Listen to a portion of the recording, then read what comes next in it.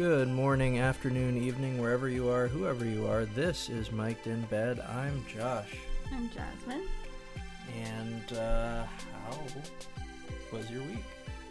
Well, it was fine. That's what you're giving me this week, eh? I mean, it was fine. I think, the kids were on some other level, but they weren't awful, so... Well... They were a lot, but they weren't awful. Let's bask in how good they were, end of the week.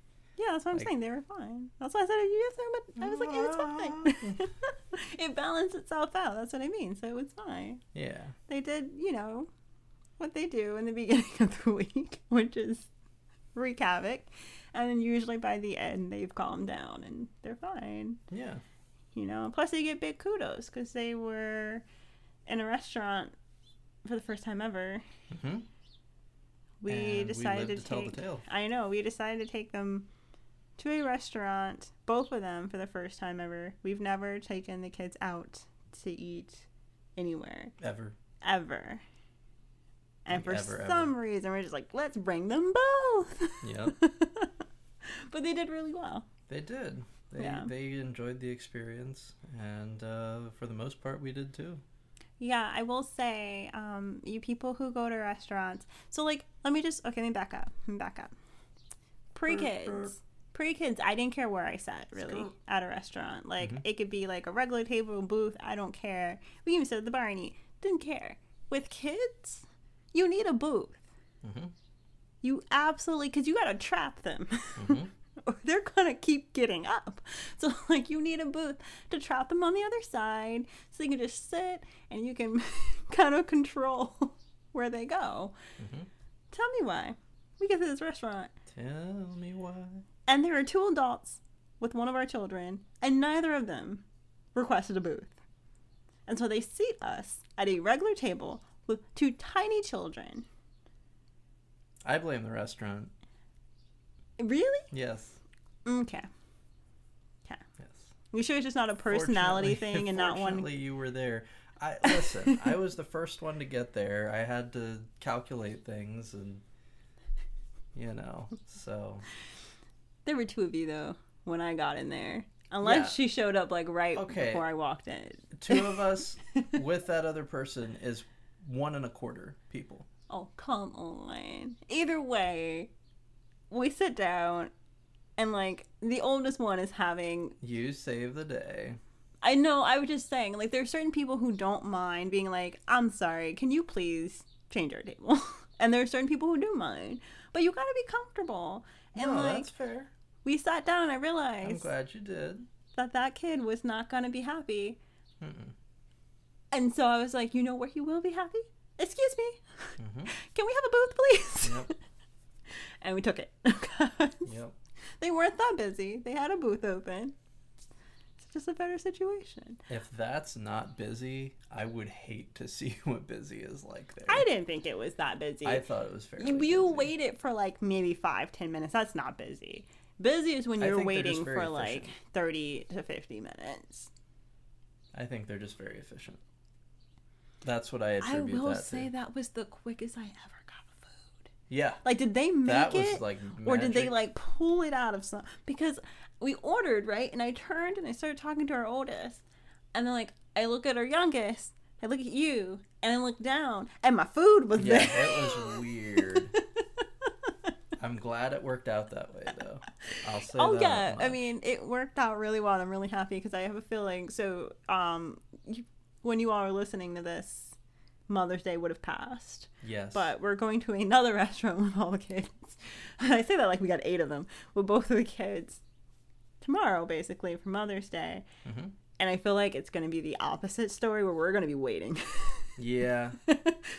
Yeah, based on prior experience, that checks out. Yeah, and so that will be an interesting experience to see how they handle that. Well, at least the oldest one. I don't think the youngest one cares because she's in an amusement park because she absolutely enjoyed it. Oh, she loved it. Yeah. But I'm proud of both of them. Yeah, they did a hell of a job. Really great. I didn't know what to expect, but I was very, very pleased with what happened. So. I was too. Yes. I was too. Yes. But for your sanity, if you have kids, especially little kids, get a booth. Mm-hmm. Get a booth. Go with the booth. Because like wrong. If you don't, I don't know. I just saw him getting in and out of the chair. He demanded to sit on my lap, and I was like, nope, we gotta. Yep. We gotta fix this now. Yep. Yeah. Yeah, I mean, I had a decent week as well. Work was challenging this week, I will say. Yeah. But, and, you know, holidays are always bring about their own challenges, like not being able to find a certain ingredient. Like. Well, that's because, like, you're just not. We're different when it comes to holidays or special occasions. Like, you're definitely the more romantic one, but because I'm so pragmatic and logical and very well planned, I can sometimes appear to be the one who's a bit more thoughtful, which I don't think that's true. I think we're both very thoughtful. I think we're both pretty thoughtful people. But I just make sure things go smoother. Yeah.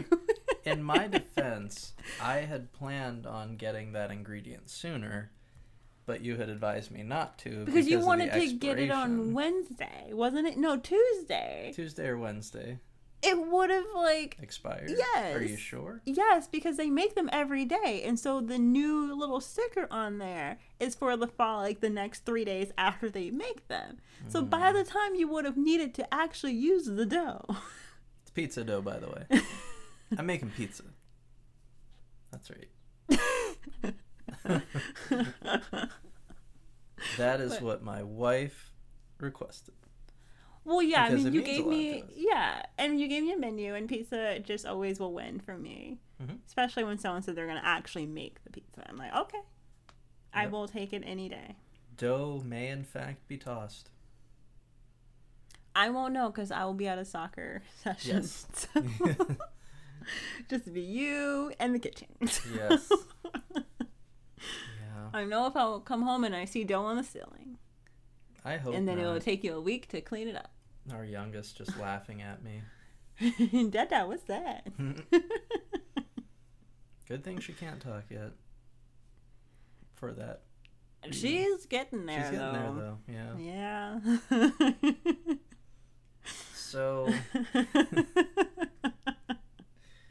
So May is Mental Health Awareness Month. Yes. And that's a good thing. Yeah. And yeah, I don't even really know how to, because I know last week we had mentioned that this was going to be our mental health episode because it is Mental Health Awareness Month in May. Yeah. And so I feel like we have two different experiences with mental health and mental wellness. Me from the perspective of someone who has a mental illness, and you more so from the perspective of someone who is a loved one of someone who has a mental illness, the spouse of someone with a mental illness, I guess you could say. Yeah, and I think it's just good to note, like, so you have a mental illness, you have, yes, I guess, a more severe mental illness, if you'd want to say. Like, I don't know if there's, like, levels, or if you want to even do that, to be honest, because I feel like on some level everyone's can be a bit much for them, personally. I think it depends on the person and the treatment plan. Just based on my own experience. I mean, I have bipolar 1, but I was misdiagnosed, and that wasn't diagnosed for about 7-8 years of me knowing that I had a mental illness, but thinking it was anxiety and depression. Yeah, but like what I was kind of that, like I was just getting into like you have something that I think required a lot more time to figure out. Yes. And a lot more doctors involved, whereas like myself, and I feel like many others, have like a noted mental illness in our medical records, and it's just like anxiety. Yeah. Or, you know, and I'm not saying just like anxiety, like it's not important. It definitely is, because it impacts everyone differently and can have its peaks that make life very difficult for people at times. Yeah. But like mine was like, I got diagnosed very quickly. So like, yeah. I didn't have to go through years of, wondering what was going on with me.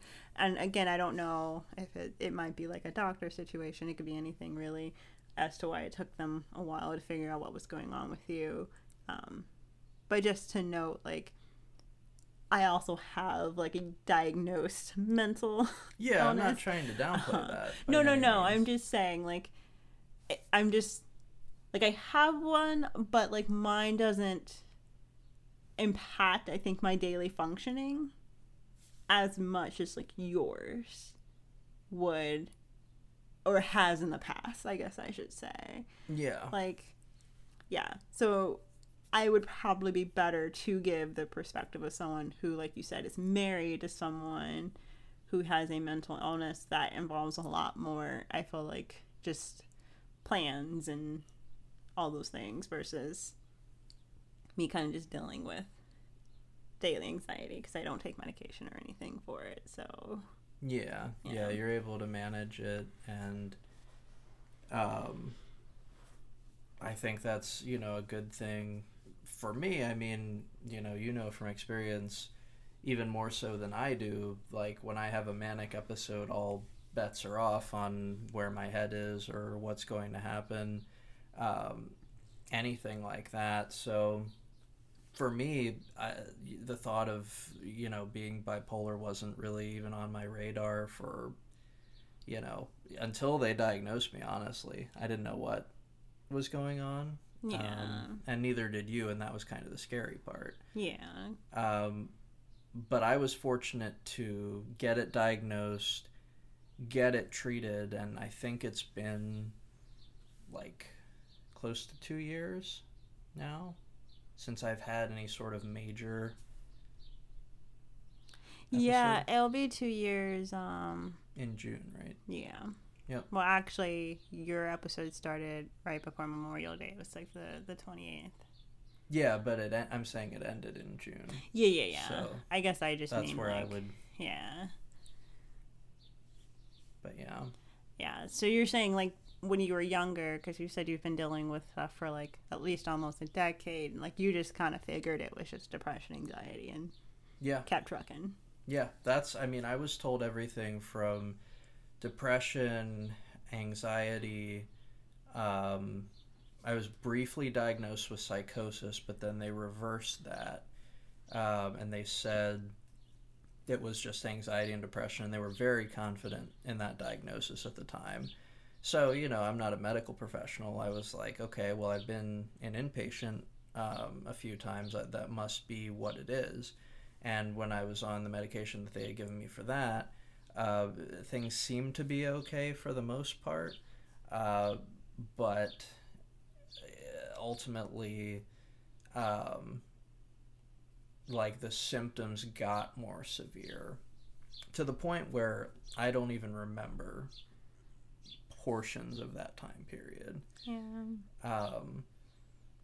But I mean, I'm certainly grateful not just for the treatment, but for you and the rest of my family being so supportive and being there for me through that whole process too. I mean, definitely. It was definitely a journey, which I guess I would consider part of, like, my experience with mental health. Like, your journey is kind of also a little bit of mine because of that, because me being present for yours. Mine is a little bit different. Like, I feel like I was always an anxious kid. But I'm also very, like, anal. So I feel like those two things kind of they work very well together, unfortunately. So I was always kind of anxious, but like I said, it was never to the point where like I couldn't function. I'm not gonna lie and sit here I don't get panic attacks. I definitely do. They happen, but they don't happen often. No, honestly, I probably have had like maybe 2 or 3 in like the time span of us being together. I was gonna say I can count on less than one hand the number I've seen. Yeah, so it takes a lot for me to get there. For the most part, it's like fairly well managed. But like I said, I've been an anxious person for a very long time. I think I've gotten better at kind of managing it. Like once I was in college and I realized what different kind of things existed to help kind of calm me a little bit, I definitely went on a better path with that. In high school, I was just always anxious. And like had really no one to fully talk about it. I feel like in Black households, mental health in general was like this taboo thing, and we don't really talk about it as much as we should, especially like Black men. I feel like it's just kind of like, no, you're fine, be strong, and just keep going. And it's like, but what does that even mean? Like, if I'm not feeling well, or if I'm trying to communicate something's not right, I feel like, especially as like a teenager or a child, like you should be able to rely on your parents or whoever is your guardian, someone you trust, to like be able to guide you in the right direction, and not be kind of like shooed away because it's just like it's not important, and then I just need to, suck it up and keep going, or and like I said, I couldn't imagine being a Black male and kind of experiencing some things and trying to go to people, and it kind of just basically being told to like man up or something. Like that's doesn't help anyone's issue at all. But I don't know what the state of mental health in Black homes is in terms of the conversation, but I feel like it doesn't happen as often as it needs to. And I can really, I guess, only speak on my own experience, like in my home, because it wasn't talked about a ton either in my house. And when I did try to communicate that, I wasn't feeling right or I was anxious, it was kind of just, it was not taken seriously. And that's no knock on my mom. I'm sure it was kind of part of how she grew up as well, but it just wasn't. I struggled quite a bit in high school because like I didn't have an avenue to communicate that I wasn't doing well. Like on the surface, I guess I looked fine, but in the inside, like I had a lot of thoughts going on. And I was always like just anxious and always like just tense about something. And it would have been helpful to kind of know or like have a conversation with someone to kind of help me figure out why I was always at that state. I just felt like I was always on like a heightened state of awareness, and I didn't need to be that tense all the time. Growing up, I always thought that anxiety was a prerequisite for success. Yeah, like you had to, you kind of had to struggle mentally to get where you.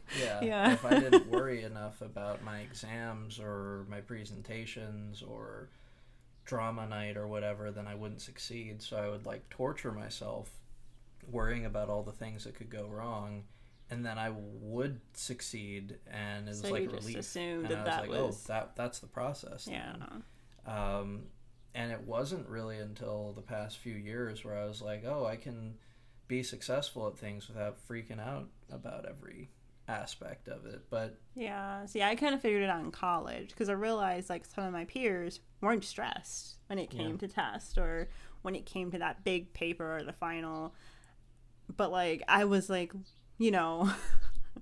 pacing the dorm room trying to study, and like they were just kind of like, well, I know what I know, and I'll take it and see what happens. And I was just like, wait, what? And that's when I realized, like, oh crap, I need to really gather some tools or resources here, because it looks like some people know how to handle like different situations, and I just couldn't. Like I would just get so worried.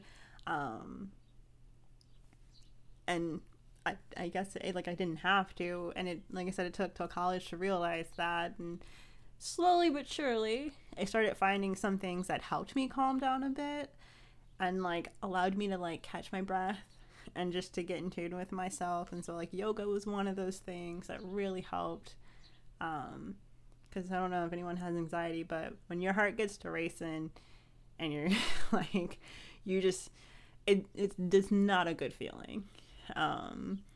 At all, especially like when you need to be calm, right? Like when you're taking an exam, you want to be calm because you'll make mistakes because you're freaking out. And so like there was just situations where like I needed to be calm, and I was having a very hard time being calm.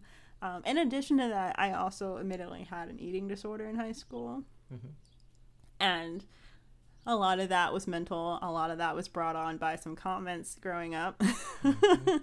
And so they, don't want to go too much into that. But when you hear certain things, or you hear, someone that you trust say things that aren't, what you need to be hearing as a teenager, or commenting on things that you shouldn't be saying to a teenager trying to figure themselves out. And just, Yeah. I mean, you're still technically a child. And so that, I think, led to some of the eating disorder. And even today, I think my body, how I view myself, like my own personal body image is like not where it should be. Yeah. I still struggle with that quite a bit. I wouldn't say I still have an eating disorder, but I maybe like some body dysmorphia. Like I feel like I don't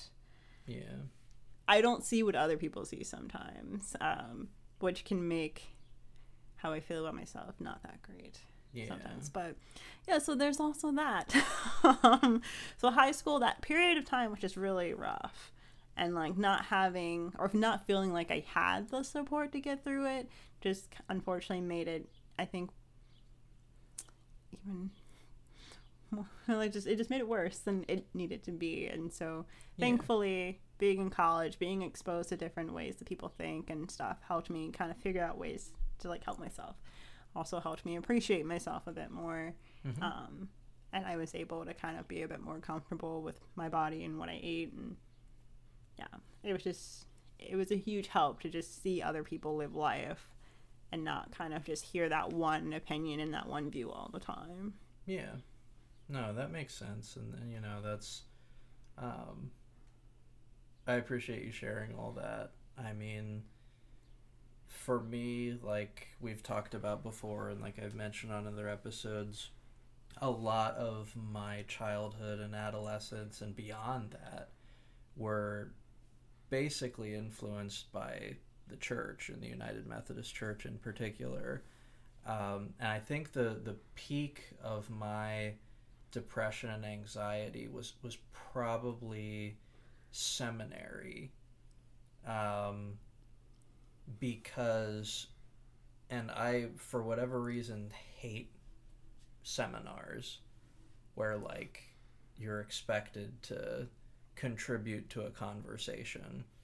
So it's like that, and it's almost like law school, or it was anyway, except everybody is trying to portray themselves as being the most righteous person in the room. And to have to like force myself to attend those classes over and over and over again when I wasn't fully invested in it, and when I didn't know how I felt about certain things, and being expected to speak with conviction and this sense of righteousness, and you know, talk about these heavy topics. Like don't go to seminary expecting a light experience. It is it's in a lot of ways a torturous experience for someone who is prone to depression, anxiety, mental illness in general. It is a heightened place of that. And I knew a lot of my classmates who struggled with that. I knew some of my classmates who smoked cigarettes to cope. And then I knew another group of classmates that like either had eating disorders or something else going on, but they would openly speak out against the smokers on campus because they were smoking and they saw that as sinful. So it's just it was a very fucked up place to be for 2 years. And you and I met, I think, right when I was in the middle of that experience. Yeah. And, you know, I gotten through the first year, which was, you know, hard enough. But, yeah, I feel like that was sort of the prelude to my more manic episodes, because I had been catapulted from that environment into various other ministry positions with that intense mindset. Like, we were told at my seminary, you're going to change the world with this stuff. And these professors genuinely believed that. And we genuinely believed that because they did.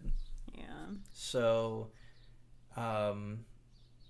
I don't want to sit here and say that it's entirely the fault of seminary or the church that, let's be honest, I have a chemical imbalance. That's part of my disorder. But I don't think that those institutions did me any favors in that regard.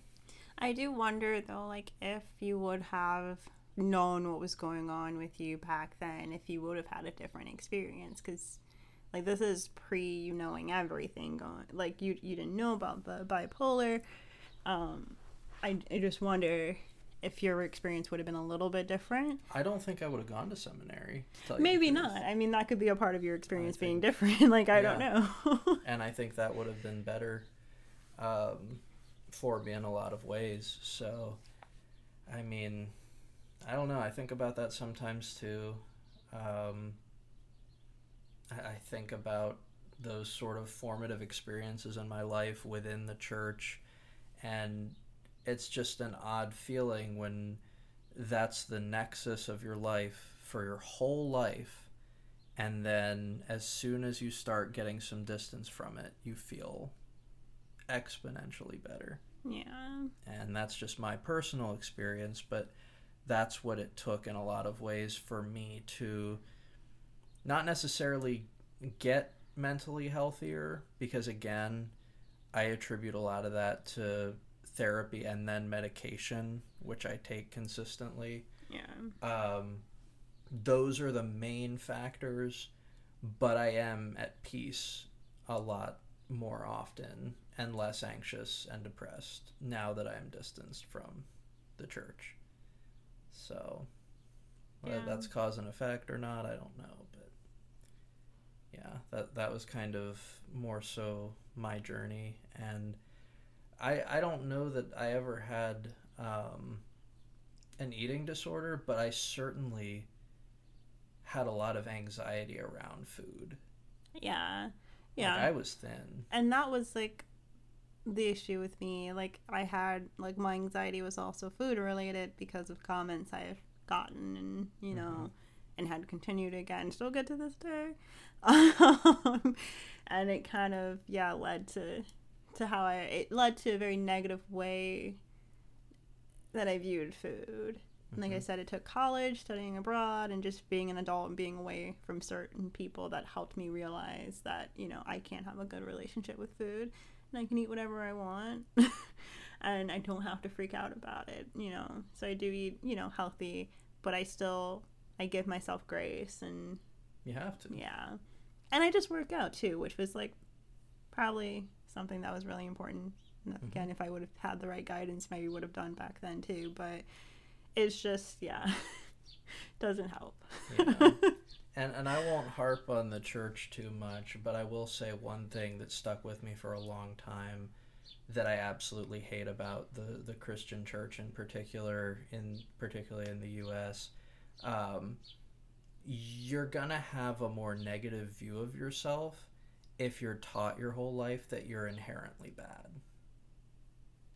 Like, you're inherently sinful. You're inherently flawed. If you hear that your whole life, you're going to have issues, I think, with that. I think if you're, like, very much kind of in the church, in that you world. will. Yeah. Like, the kids who are, like, the families who are just very much about the church, and then, like, the PKs, like, the pastor kids and stuff, I can understand how that might have an impact on, I guess, how that individual would view themselves and the rest of the world. Yeah. So, I mean, especially if, like, your parents are telling you that as well. Like, that doesn't help. It's one thing to hear it somewhere, but then have it, like, balanced by someone else being like, well, no. That was what was in the house. And also, I will add, you're going to have to stop me at some point. I mean, I can stop you now. Like, well, I went to a, religious therapist. Yeah. I am going to stop you because I think when it comes to therapy and mental health, I think people should go to the therapists that make them the most comfortable, as long as they are challenging and working on the issues that they are, you know, that they're claiming they have and the reason why they're going to therapy. So some people do need therapy who are therapists who are faith-based focused. Like, that's what some people look for. And if it works for them and they're able to kind of deal with, the reasons or the issues that they are experiencing for the reasons that they are in therapy, I think that's fine. So I don't want to bash faith-based therapists, because I know that there are probably a decent amount of people out there who get something from it. It's not science. But I just don't think that's fair. It's like, again, like, you can't put, like, if someone needs that person to, understand religion in a way that makes them comfortable so that they can process in a way that helps them, I think they should have a therapist that helps them do that. I would never go to a therapist that is very, like, their theology, or just, like, if that is a deep part of how they're going to help me, then no. Like, if that is what they need to use in order to help me kind of process my thoughts and stuff, that would make me uncomfortable. Yeah. But for others, that might be helpful, and you gotta have to respect that. I was told to have a blue light bulb. That was the grand solution. So I mean, everybody's different, obviously. And all therapists are different. Yeah. You do not have to continue seeing a therapist that you do not think is helping you. And I did not. Yeah, like, if you go somewhere, you're not stuck with that person. No. Leave. You can just tell them, I don't think this is a good relationship. It's not going to help me. Yep. I'm going to go find someone else. Or if there's some conflict that comes up later down the line, ask for a referral. And go to that person that you've been referred to, or just leave. Find someone else. Don't feel stuck with a therapist that isn't helping you, or that's making you uncomfortable because they are maybe using religion to help you process your thoughts, Yes. If that's not something you want, then... To get this back on a more positive, upbeat, uplifting track ahead of Mother's Day, what are some of your most helpful coping mechanisms? Oh, I think I said before, like, working out. So, like, yoga helped me in college with my anxiety when it came to just, like, finals and exams and just really big papers or even presentations. Because, like, I used to freak out if I had a presentation to give. So yoga was super helpful. Having something that made me, like, feel good, like, something that calmed me down, like... Oddly enough, like, I liked to go to cafes I guess that's not odd. Like, who doesn't do that in college, I guess? But, like, in college, going to cafes to work helped me. Yes. Like, I don't know if it was just being around other people. It's like, or like... it's like you're around other people, but you don't have to engage with them if you don't want to. And maybe that's what it is. Like, they're just kind of there, so you don't feel alone. Yep. So it's better than, like, being in your room or in your house alone or whatever. Yep. But it's also better than being in a classroom because you don't have to engage with them. You're just like, there's people here. I'm not alone. If I need coffee, I can just walk right over there. Yep. There's a bathroom right there. I got an outlet, got my laptop. Let's do this. Like, that's that helped me a ton when it came to preparing for, like, bigger things. And it was just a good space to be. There was always, like, that typical cafe music in the background. Yes. But it was calming. And so that was definitely something that worked for me. I know some people I don't know how people feel now being in cafes with everything that happened in the past few years, but, slowly work your way into it if you're comfortable. And if you were always comfortable, then, go to a cafe. It's like sometimes it's helpful to go to, like, a coffee shop or a cafe, or even, like, some of those small, those hybrid bakery cafe things. Like, that probably smells delicious. There were like, a couple can you places. Imagine? I want to give some shout outs to a couple places. The Reader's Cafe and New Oxford Coffee Company really kept me going the year I moved back home from college. Yeah.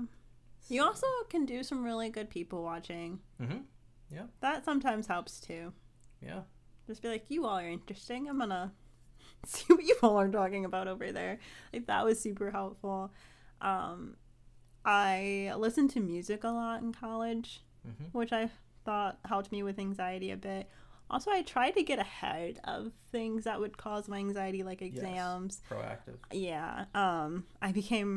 I got better at, like, preparing for exams after my freshman year. Like, while I did fine my freshman year, I still had a lot of anxiety going into them. And so after that, I, tried to get ahead. I tried to, like, basically make sure I stayed on top of, like, the coursework. Like, I figured if I remembered and knew what we were talking about when it came time to study, I wouldn't have to do so much. And so that was kind of my plan, was just to kind of stay on top of everything, not overwhelm myself and not take too many classes, and just do what I needed to do and do it well. Yeah. That helped me a lot with my anxiety with just exams and papers and stuff. But post-college, it's mainly just yoga, eating healthy. You'll be amazed, like, how much better you feel when you change what you eat. Mm-hmm. Like, because I feel like a lot of us, when we get into a state of just, it's just been rough, we tend to want that comfort food. Mm-hmm. For me, it's like chocolate. I could sit and just eat a ton of chocolate. It's always dark chocolate, but it's still a lot of it. Chocolate. It was chocolate. It was anything that was baked and sweet. Was what I would go to when I would get in a place of, like, intense anxiety. Like, I just wanted to eat because it was going to make me feel better. Mm-hmm. And that was not good. There are healthy snacks out there. But eating better helps your body feel better, which I think in turn kind of just help you feel better. Same with working out. Like, working out when I'm stressed just helps me release some of that tension. Yeah. And then I feel a lot better afterwards. And I've been doing that for a very long time. Trying to keep it a part of my life, especially postpartum crap. And I felt better postpartum when I would try to work out some kind of way, even if it was just going on the short walk with the baby or just doing something to keep me moving, helped me get through a lot of it. And also therapy. That was my other coping. I'm very pro therapy. Mm-hmm. And like I said, you don't have to stick with one. If you don't like them, get a new one. Yeah. But therapy is a huge help. I know it's expensive though. Yeah. So I know that can be a barrier, but there's things I think out there that are supposed to help make it more affordable. I've never used them, but I know, like, Talkspace, and I think there's another one that's similar. Well, that's supposed to make it a lot more affordable. Yeah. But I can't vouch for it because I've never used them. But I do know that there are resources out there that help. So, try to see what those are. But definitely therapy, exercise, eat as healthy as you can, because I also know it can be pricey sometimes to get, like, healthy food, but eat as healthy as you can. All those things helped me a ton, and having someone to talk to outside of a therapist helps too. I was gonna say, I want to give a big shout out to NAMI, National Alliance for Mental Illness, because of their groups that they have. Because those, if you do have a mental illness, those are completely free in my experience, and they do them virtually as well. Yeah. And we did a NAMI walk for one of our first dates. Yes, because I would do NAMI, like, I would do the NAMI walk, and I think I did it multiple years in a row, and then when we started dating, we went together. So. Yeah. But yeah, I definitely would say NAMI, your local resources. They can help connect you. You can also chat with them about kind of the whole therapy thing. Like you said, there's group sessions that maybe until you are able to afford therapy, going to a group would be, somewhat helpful. I've never done group therapy, so I can't speak on that, but I know. I think it was helpful in my experience. And if you're really, really going through stuff right now, like, they have the hotline now. Well, so they've always had the hotline. Do you mean that you can just dial the 988? 988. Yeah, just dial 988. Every time that I've been encouraged to get help, I have gradually come to feel exponentially better about life and myself and my place in the world. Yeah. And that's almost what I would say to anyone else. I would say to our kids as well, is like, don't be afraid to come to us, but I want them to know what resources are available and how to access them if they need them, because anybody can find themselves in a position where they just feel completely hopeless. Like, that's not exclusive to mental illness. And, like, I guess to bit off of that, just don't be a dick, right? Like, Yeah. if you have kids, and I'm sure there's people our age who are just like, yes, like they know exactly what I mean by don't be a dick. Mm-hmm. Like, you are a parent. If your child is trying to express that something isn't right, you need to shut up and listen. Yeah. Because that is them being like, you're a person that's supposed to help me. Something's not right. I need you to help me. Mm-hmm. Don't laugh that crap off. Don't No. tell them, oh, just, you're strong. It'll get better. No. Mm-mm. Help those kids. Like, that's Yeah. just not okay. And so, like, just don't be a dick. Yep. Don't be a dick. Like, seriously. If a child, even if it's like a child that maybe isn't yours, but it's a cousin or a nephew, or maybe it's your godchild, if someone is coming to you for help, don't be a diminish dick. that. Yeah. Don't be a dick. Like, talk to them, like, see what's going on, see how you can help them, and especially if it's your child, like, don't make light of something that they feel is serious, Yes. because to them, It is. it is, and you need to kind of approach it in that way, even if maybe it isn't a big deal, but to them at that current moment it really is. And you just need to be able to sit down and talk through that with them. Like, I feel like I don't know if it was just like our generation's parents being raised by boomers and some of us having boomers as parents, and I'm not about to diss boomers, but I feel like some of that thinking and seeped into like their parenting. Yeah. Thinking that like that's what they needed to say, and I don't think that was like, I don't think some of the things that were said to I feel like a lot of millennials growing up was appropriate. Yeah. Like, I have friends that I think would agree that when it comes to weight and things, people just need to shut up. Yeah. Like, you know, like, it's cute when they're babies. Once that I feel like once kids can internalize what you're saying, you need to shut up. Yeah. Like, should only be positive things once that happens. And I mean, honestly, you shouldn't be saying negative things prior to that either. But, like, you know, we all love a chunky baby, right? They're adorable and they're cute. Well, that's not going to be so cute when you're telling them that still at like 3 and 4 and 5 and 6 and 7. You know, like, those things, like, they start to really think about that. And, you know, it's just not, we just need to do a better job, all parents, and making sure that we listen and be there, and like, And just grandparents and uncles and aunts, grandparents, uncles, everyone. Like, takes a village. Yeah, just please just stop and think before you say things, and stop and listen when someone is trying to communicate that something's wrong. Yeah. Well, I think I've got a real heart warmer for the toddler quote of the week.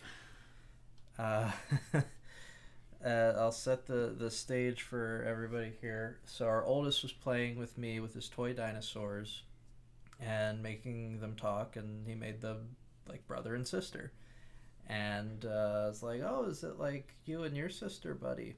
And he's like, yeah. And I was like, do you love your sister, buddy? And he's like, yeah, I love her. She likes YouTube kids like me. And he loves YouTube kids. And she does too. She enjoys watching the videos. So. She enjoys the Super Simple songs. Super Simple songs, yep. Yes, which he associates with YouTube kids. Yes. But they honestly watch that on my YouTube account, which I can now tell you is full of toddler songs. So. Milk. Oh, you're talking about Miss Rachel. She's the best. Can you say?